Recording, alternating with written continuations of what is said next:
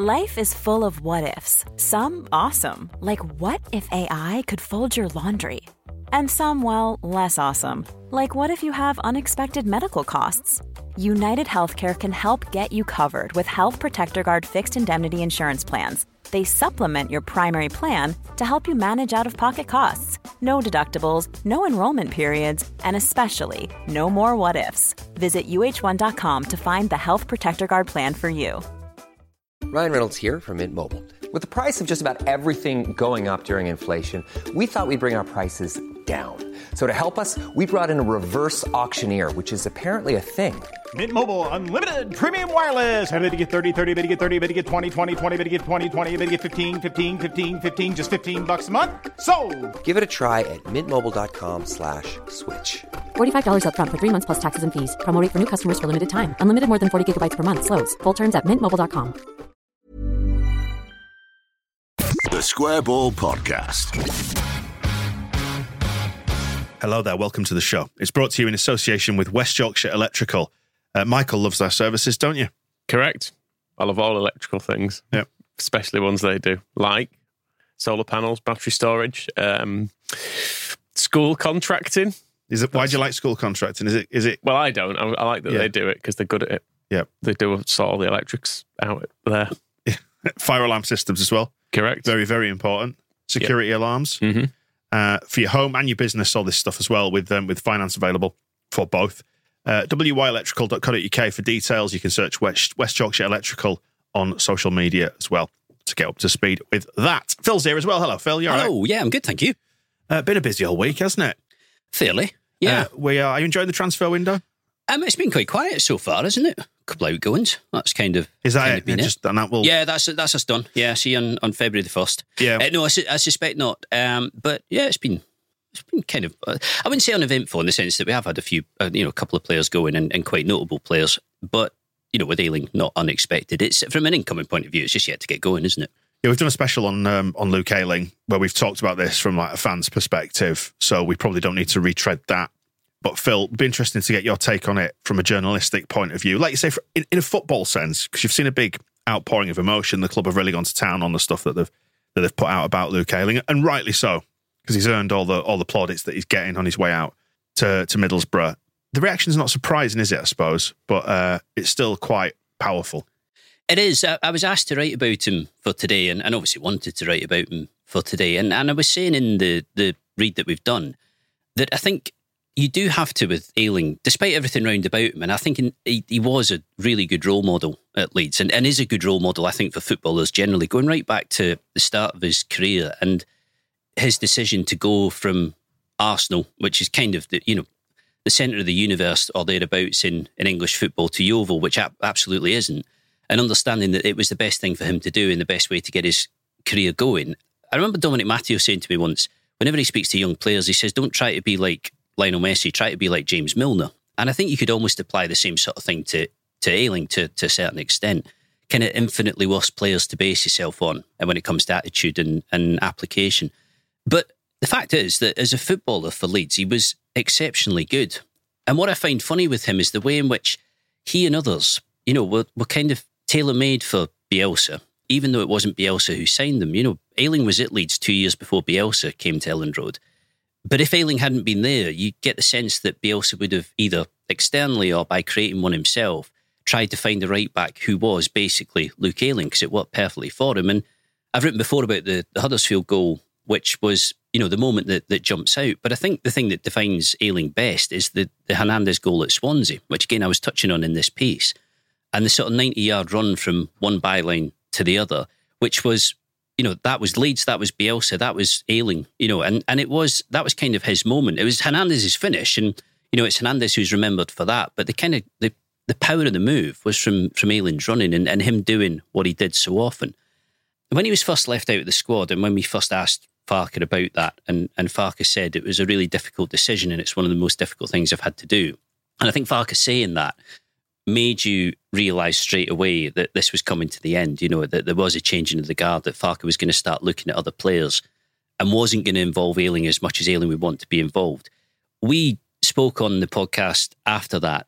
We said, important to handle these things in the right way, but it might be that Farke's idea that Ayling is still a really sort of strong and positive presence in the background, or a kind of, I guess, bit of a shoulder to lean on for the rest of the season, might be a bit fanciful, because when it comes to it, Ayling would want to play, wouldn't just want to be kind of supporting cast member or a babysitter in the background who's there for his experience and his personality, but actually isn't getting on the pitch. I mean, despite the way football is, you tend to find with most players that they do really love playing football and they do want to play football. You get some players who see it very much as a job, and I have no problem with that at all. If they do it properly and they play well and they apply themselves, it's not a necessity and it's not a prerequisite that you have to actually love what you're doing. And this isn't a mea culpa of my job, by the way. But with Ayling, I think he absolutely wants to play. So I always wondered when January came round whether it was really going to be feasible to say to him, look, you're hardly going to get a game, but it'd be great to have you in the background. And clearly it isn't. Also, my understanding is that I think Ayling was quite hopeful that he might get a contract extension at some point this season, another 12 months on top of what he had already, because his deal is up in the summer. That wasn't going to happen. It had been made clear to him that it wasn't going to happen. And again, I think when you get into that situation, you do find yourself thinking, well, in that case, I need to think about fresh pastures. So I do feel like this is the best decision. I think it's a good decision from a footballing point of view, because I don't think Ayling is anymore at the top of his powers, even though he's gone to another championship club. I think some of the games were tough for him this season.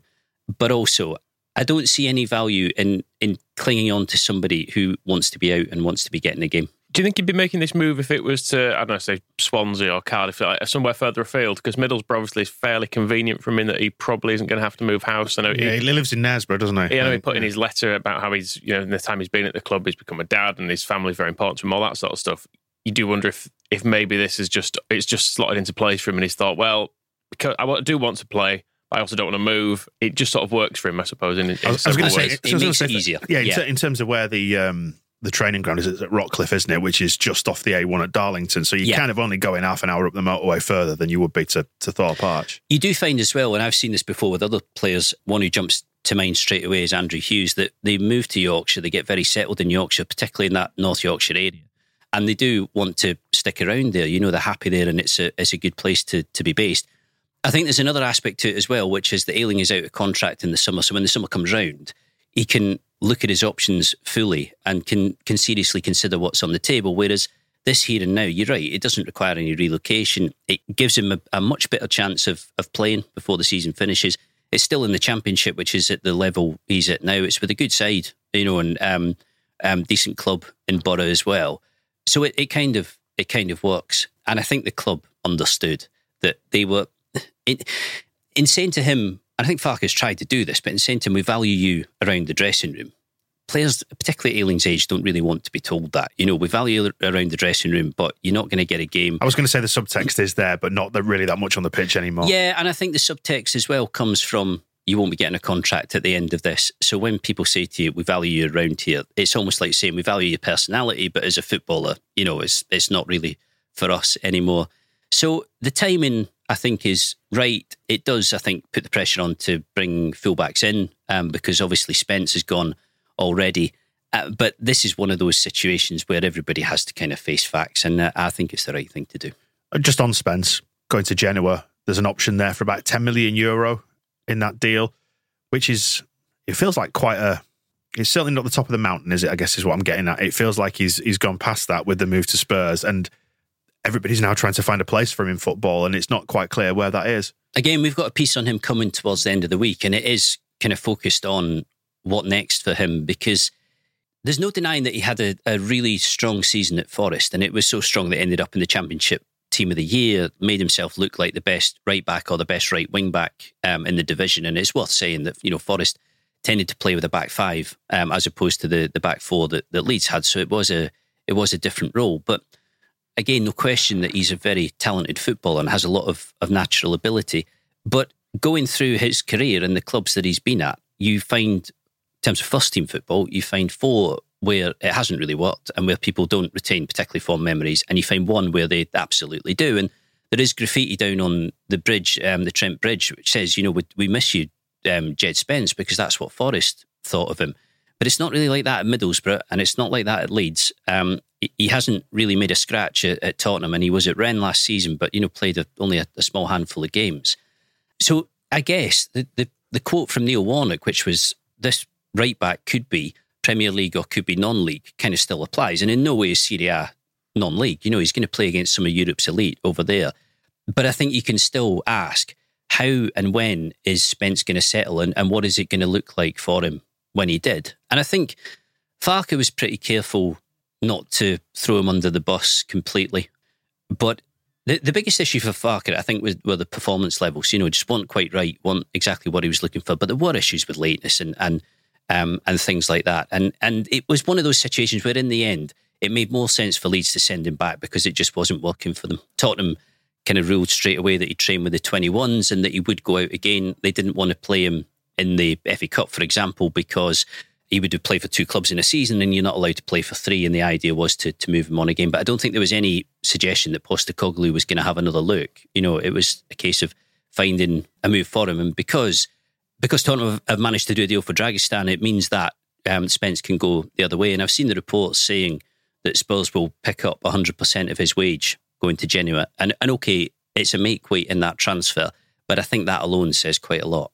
In terms of right backs then, where are we? Are we going to get somebody in? Because we've talked in the last 7 days about it seemingly being quiet. We started the show just today saying it doesn't seem like there's a right lot going on. Doesn't mean that there isn't stuff going on in the background, just to reiterate that point, because I say it's like a red rag to a bull when you say it seems quiet at the moment. Quiet in the sense of things crossing the line, if you know what I mean. Yeah, there must be, surely. From a fan's perspective, we need to know that they're on this. They are. My impression was that they always would be active on fullbacks in this month, irrespective of what happened with Spence, and knowing that there was a chance that Ayling would go. And my understanding is that they still are. I mean, I mentioned Nico Williams on Monday at Forest as somebody that they really, really do like, but all the indications from Forest are that Nuno, who's just come in for Steve Cooper, also really likes him and is not interested in letting him go. The links to Connor Roberts, who again is on the radar at Burnley. I'm reading some bits this morning saying that Burnley seem to be more and more open to letting him go, depending on what the offer is and depending on what the price is. So there are options out there. I was a little surprised after Spence returned to Tottenham to see Farke say that he was quite happy with his options at fullback. I don't think it's that Leeds are kind of desperately short in those positions, but they feel a little bit exposed. And I've said this a few times now, but I think particularly because Byram is starting to pick up the odd injury here and there now. And if he's fit and he's available to play all the time, then you're well covered in that position and you don't have a problem. But if he isn't, then the question's still there to be asked. And the fact is, they've lost two right backs, one of whom I don't think was likely to play much anyway, but one of whom was supposed to be a key player this season. You just wonder, does that pass the sniff test, whether Farke's just saying that just to keep his existing squad happy and make them feel like they're in the frame? Because if you turn around and you say, well, no, actually, we want to definitely add somebody at right back, I suppose it increases pressure on the market, doesn't it?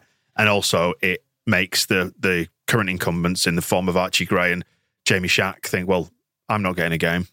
I think there are two sides to this. One is that Farke is predominantly happy with his squad. He is generally happy with the group that's there. But I do think that he'll be looking at it now and saying, yeah, we do have to have something else at right back. I think they could do with something else at left back as well.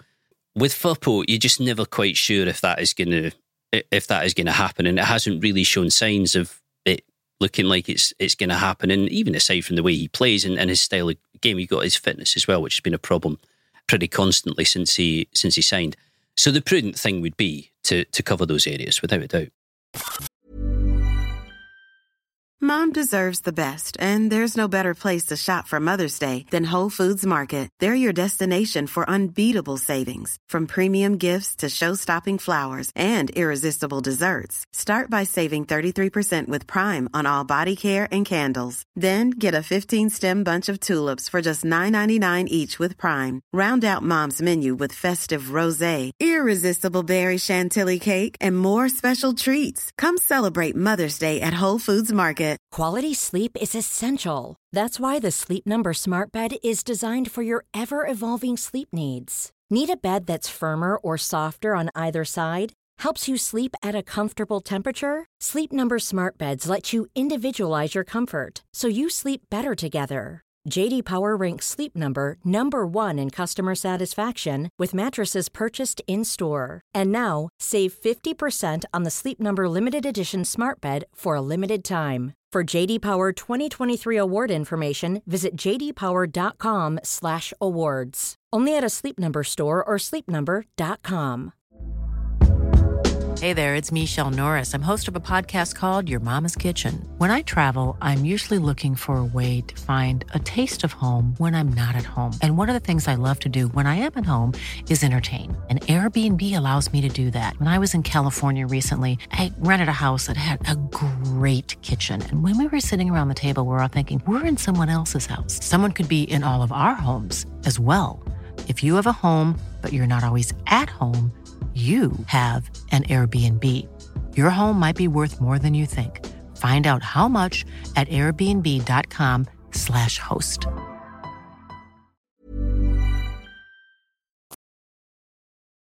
Well, we can't bask in the glory of our trip to Wembley, our road to Wembley starting already. Why are you smirking at me? Home tie. You're smirking at me, Phil. Home tie.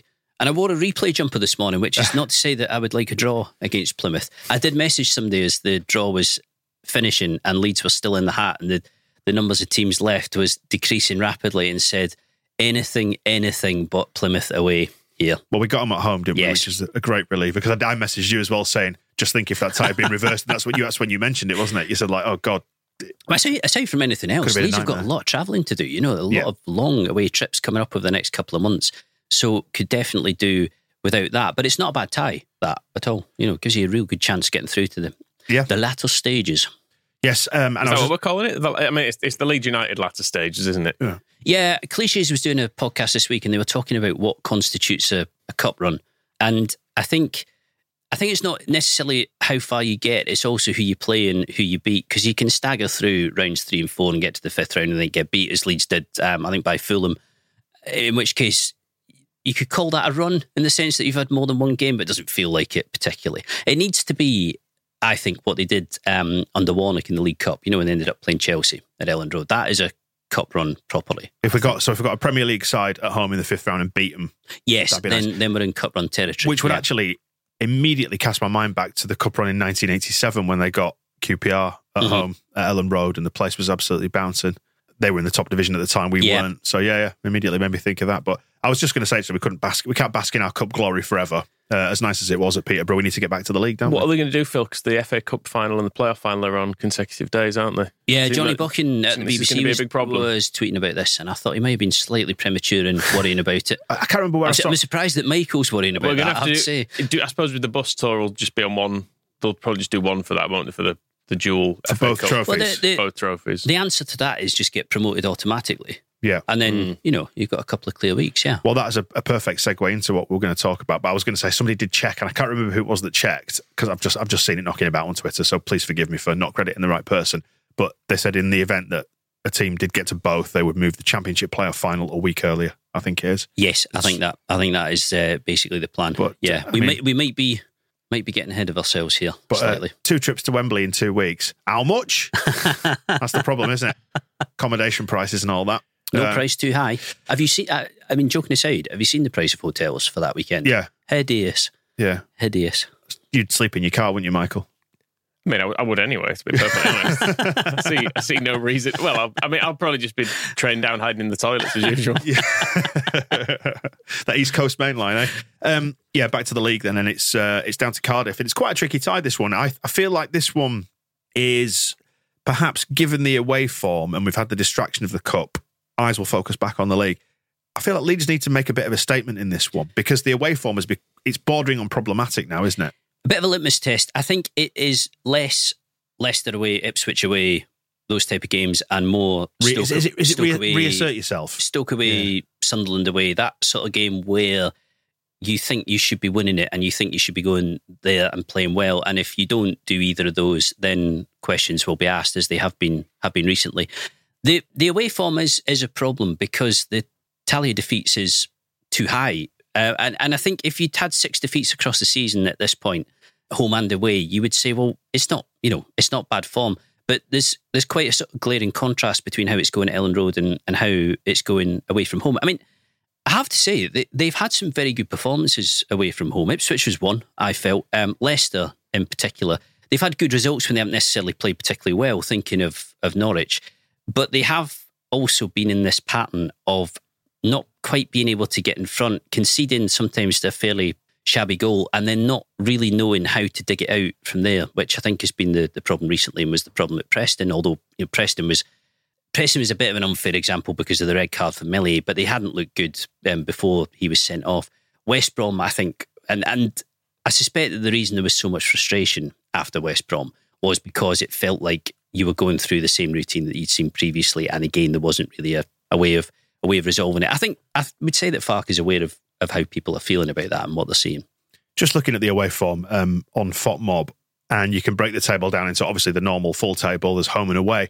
We're actually about on par in the table with where we should be with the away form versus the overall table. We're currently fifth, but only by virtue of 1 goal difference with Millwall.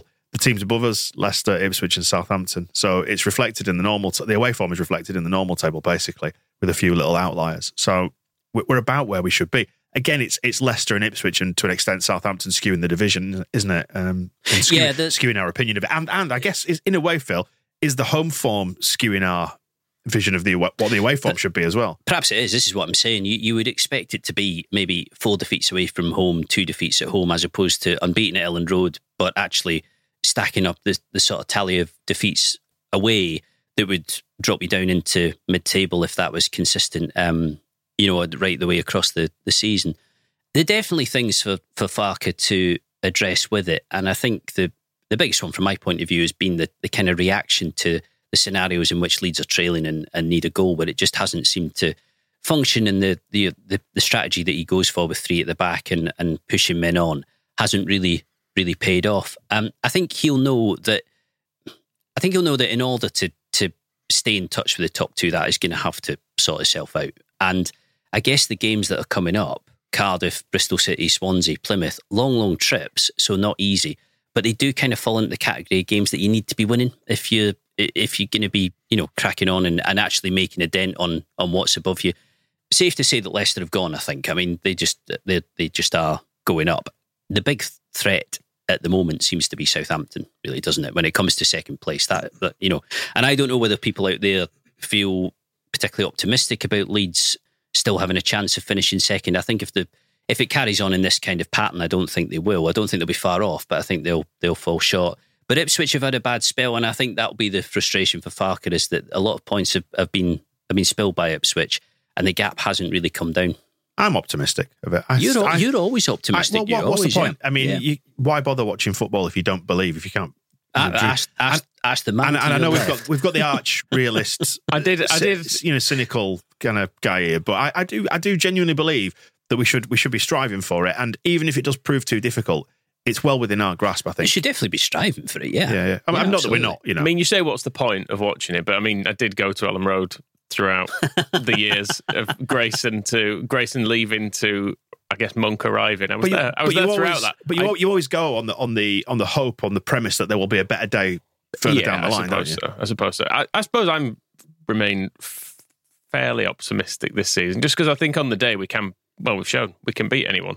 I think we have the players to win any game in this division. It's just what happens on the day. Yeah, and we've made it difficult for ourselves in certain games. But now we have Europe's best striker, probably the world's best striker in Pat Bamford. Puskas Award winner. Now fit and firing. Yeah. And do you think he stays in and we bring Rutter in for Pirro? It's probably the key decision this weekend, isn't it? I would, because I did. Yeah. This is the question I asked you. Do you think he was maybe looking at a new way to break teams down, Farke, by playing Bamford leading the line with Rutter just tucked in behind him? And there was a kind of a bit of reverse justification for not having dropped Rutter back to number 10 before. He said he's taken him time to learn that position. So it seems like he's kind of paving the way for that being a way forward now, saying we didn't try it before because he wasn't quite ready, but now he's ready. Yeah, I wonder if against Birmingham, because it's not as if Leeds have actually struggled at home at all, is it? They've been very good at picking teams off, and even if it's taking a bit of graft and a bit of effort of getting there in the end.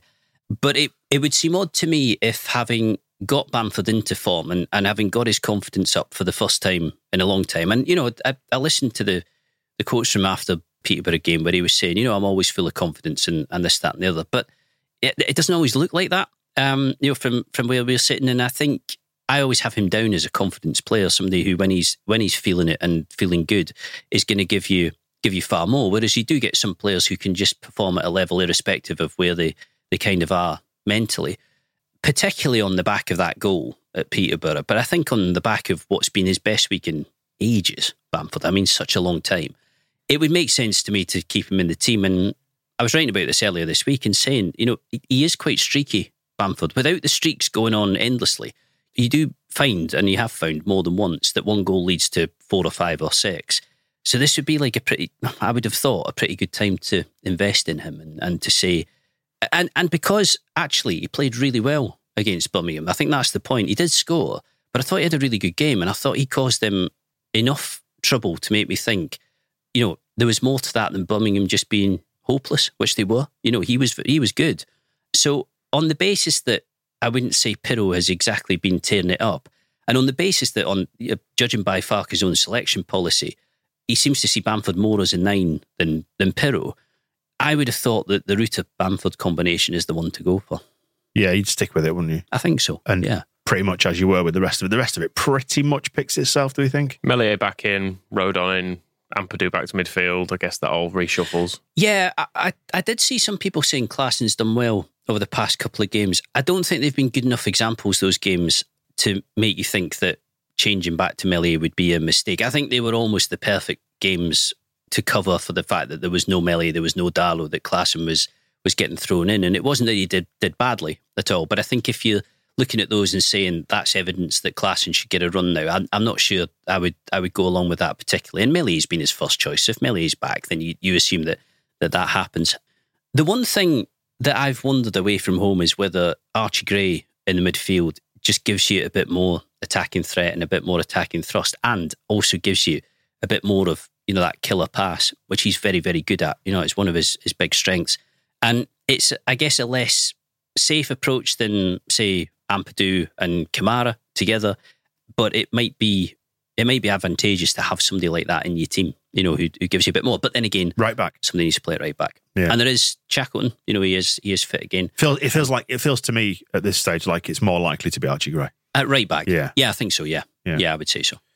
Interesting weekend, actually, this one in the Championship. I'm just looking at the pertinent fixtures at the top end. So the 3 o'clock kickoffs, apart from Leeds going to Cardiff, you've got Coventry hosting Leicester.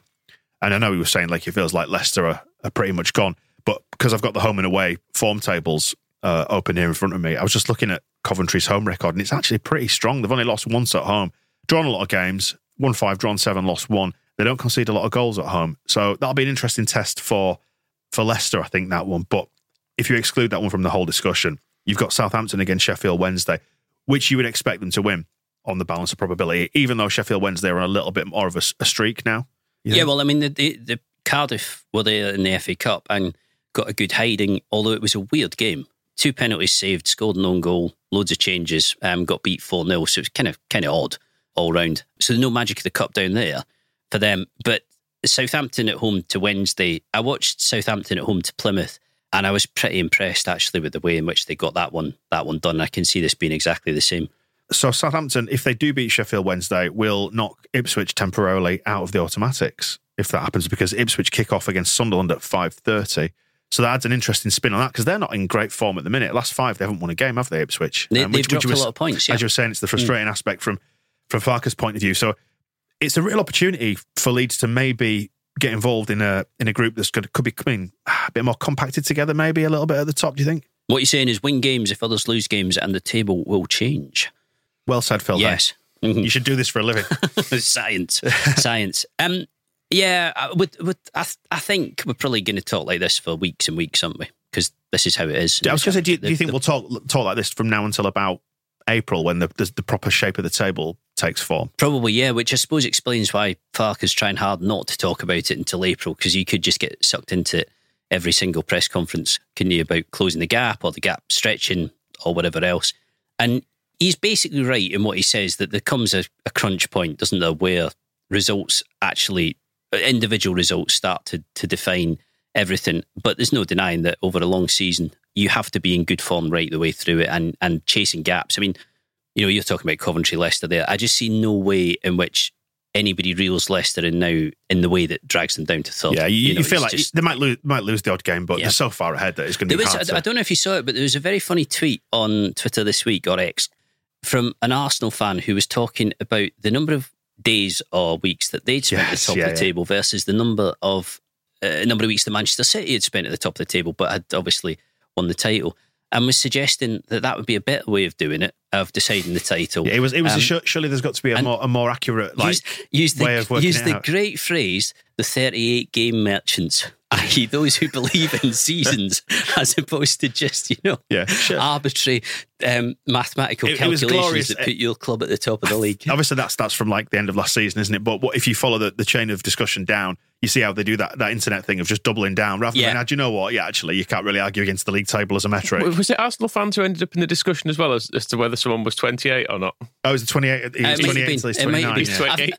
He's 20, nearer 29 than 28. It's like, yeah, but he's 28 until he's 29. He's 28. Yeah, I couldn't quite work out why that had resurfaced, that stat, but it was really funny. And you start out by thinking, this has got to be a parody, like at some point you're going to realise that this is just an absolute wind-up, and you're right, There's somebody in the replies, I think it was a fellow Arsenal fan with a brilliant moment of clarity who just says in there, you do realise that fans of other clubs can see this, mate, don't you? Delete. They're going to be absolutely all over this. Yeah. Can't we claim our title for, was it 2000 or 2001 when we were, like, across the calendar year we had the most points? Yeah.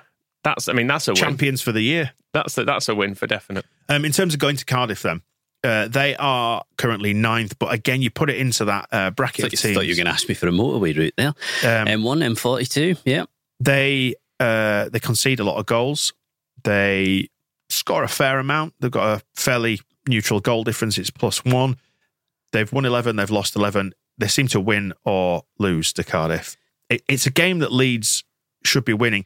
Even on the basis of the first game of the season where Leeds really didn't have it all together at all, I thought we looked better than them. Yeah, I agree. But does that translate Basically into... conceded on the 2 occasions, give or take. Does it translate into a winning performance today? And I'm just looking, again, going back to the home form.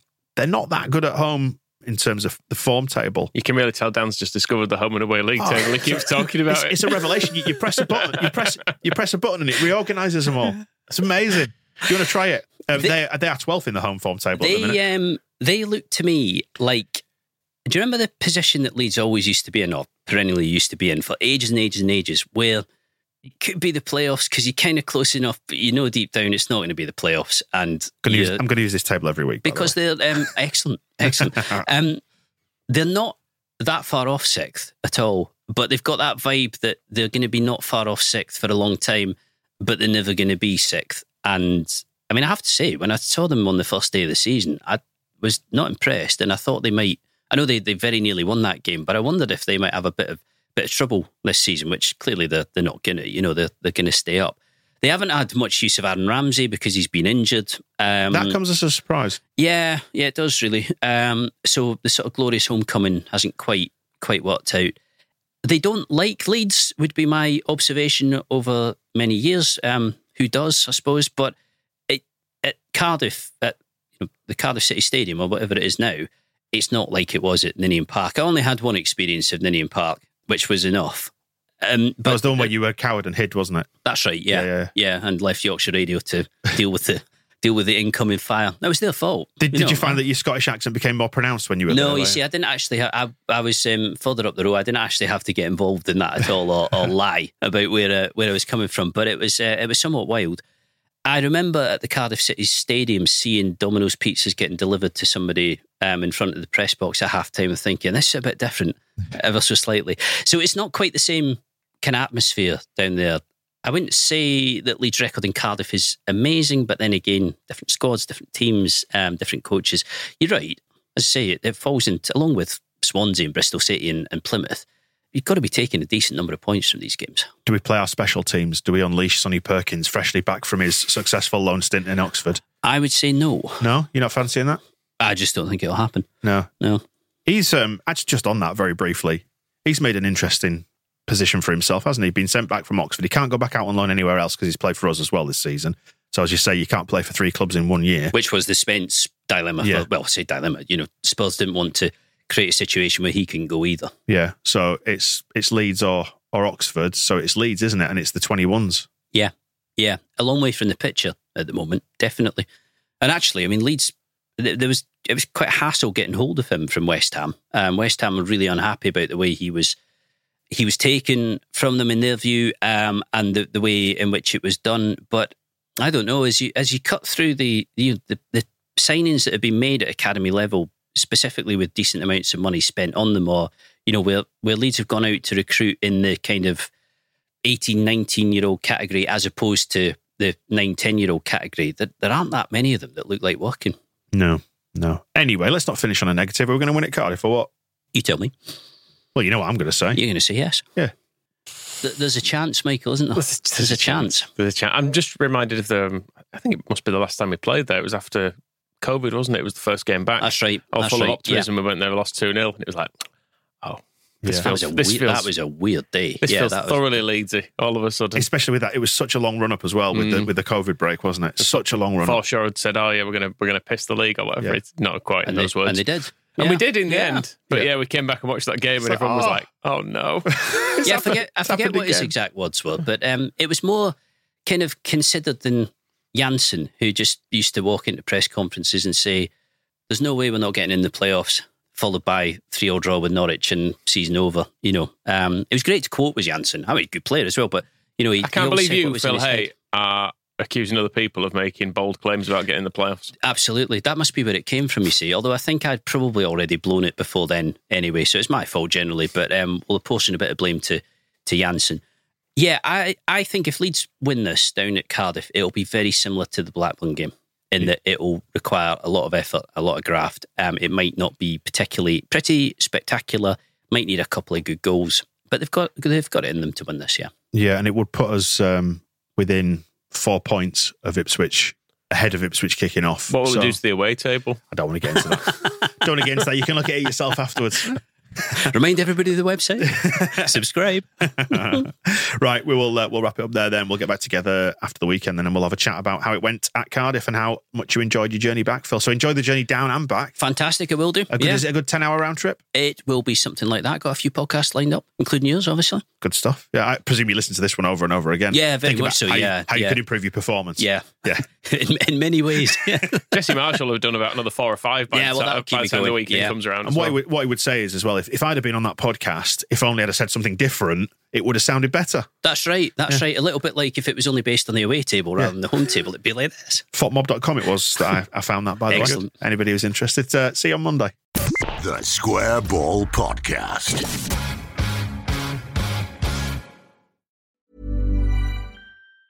Mom deserves the best, and there's no better place to shop for Mother's Day than Whole Foods Market. They're your destination for unbeatable savings, from premium gifts to show-stopping flowers and irresistible desserts. Start by saving 33% with Prime on all body care and candles. Then get a 15-stem bunch of tulips for just $9.99 each with Prime. Round out Mom's menu with festive rosé, irresistible berry chantilly cake, and more special treats. Come celebrate Mother's Day at Whole Foods Market. Mom deserves the best, and there's no better place to shop for Mother's Day than Whole Foods Market. They're your destination for unbeatable savings, from premium gifts to show-stopping flowers and irresistible desserts. Start by saving 33% with Prime on all body care and candles. Then get a 15-stem bunch of tulips for just $9.99 each with Prime. Round out Mom's menu with festive rosé, irresistible berry chantilly cake, and more special treats. Come celebrate Mother's Day at Whole Foods Market. Even when we're on a budget, we still deserve nice things. Quince is a place to scoop up stunning high-end goods for 50 to 80% less than similar brands. They have buttery soft cashmere sweaters starting at $50, luxurious Italian leather bags, and so much more. Plus, Quince only works with factories that use safe, ethical, and responsible manufacturing. Get the high-end goods you'll love without the high price tag with Quince. Go to quince.com/style for free shipping and 365-day returns.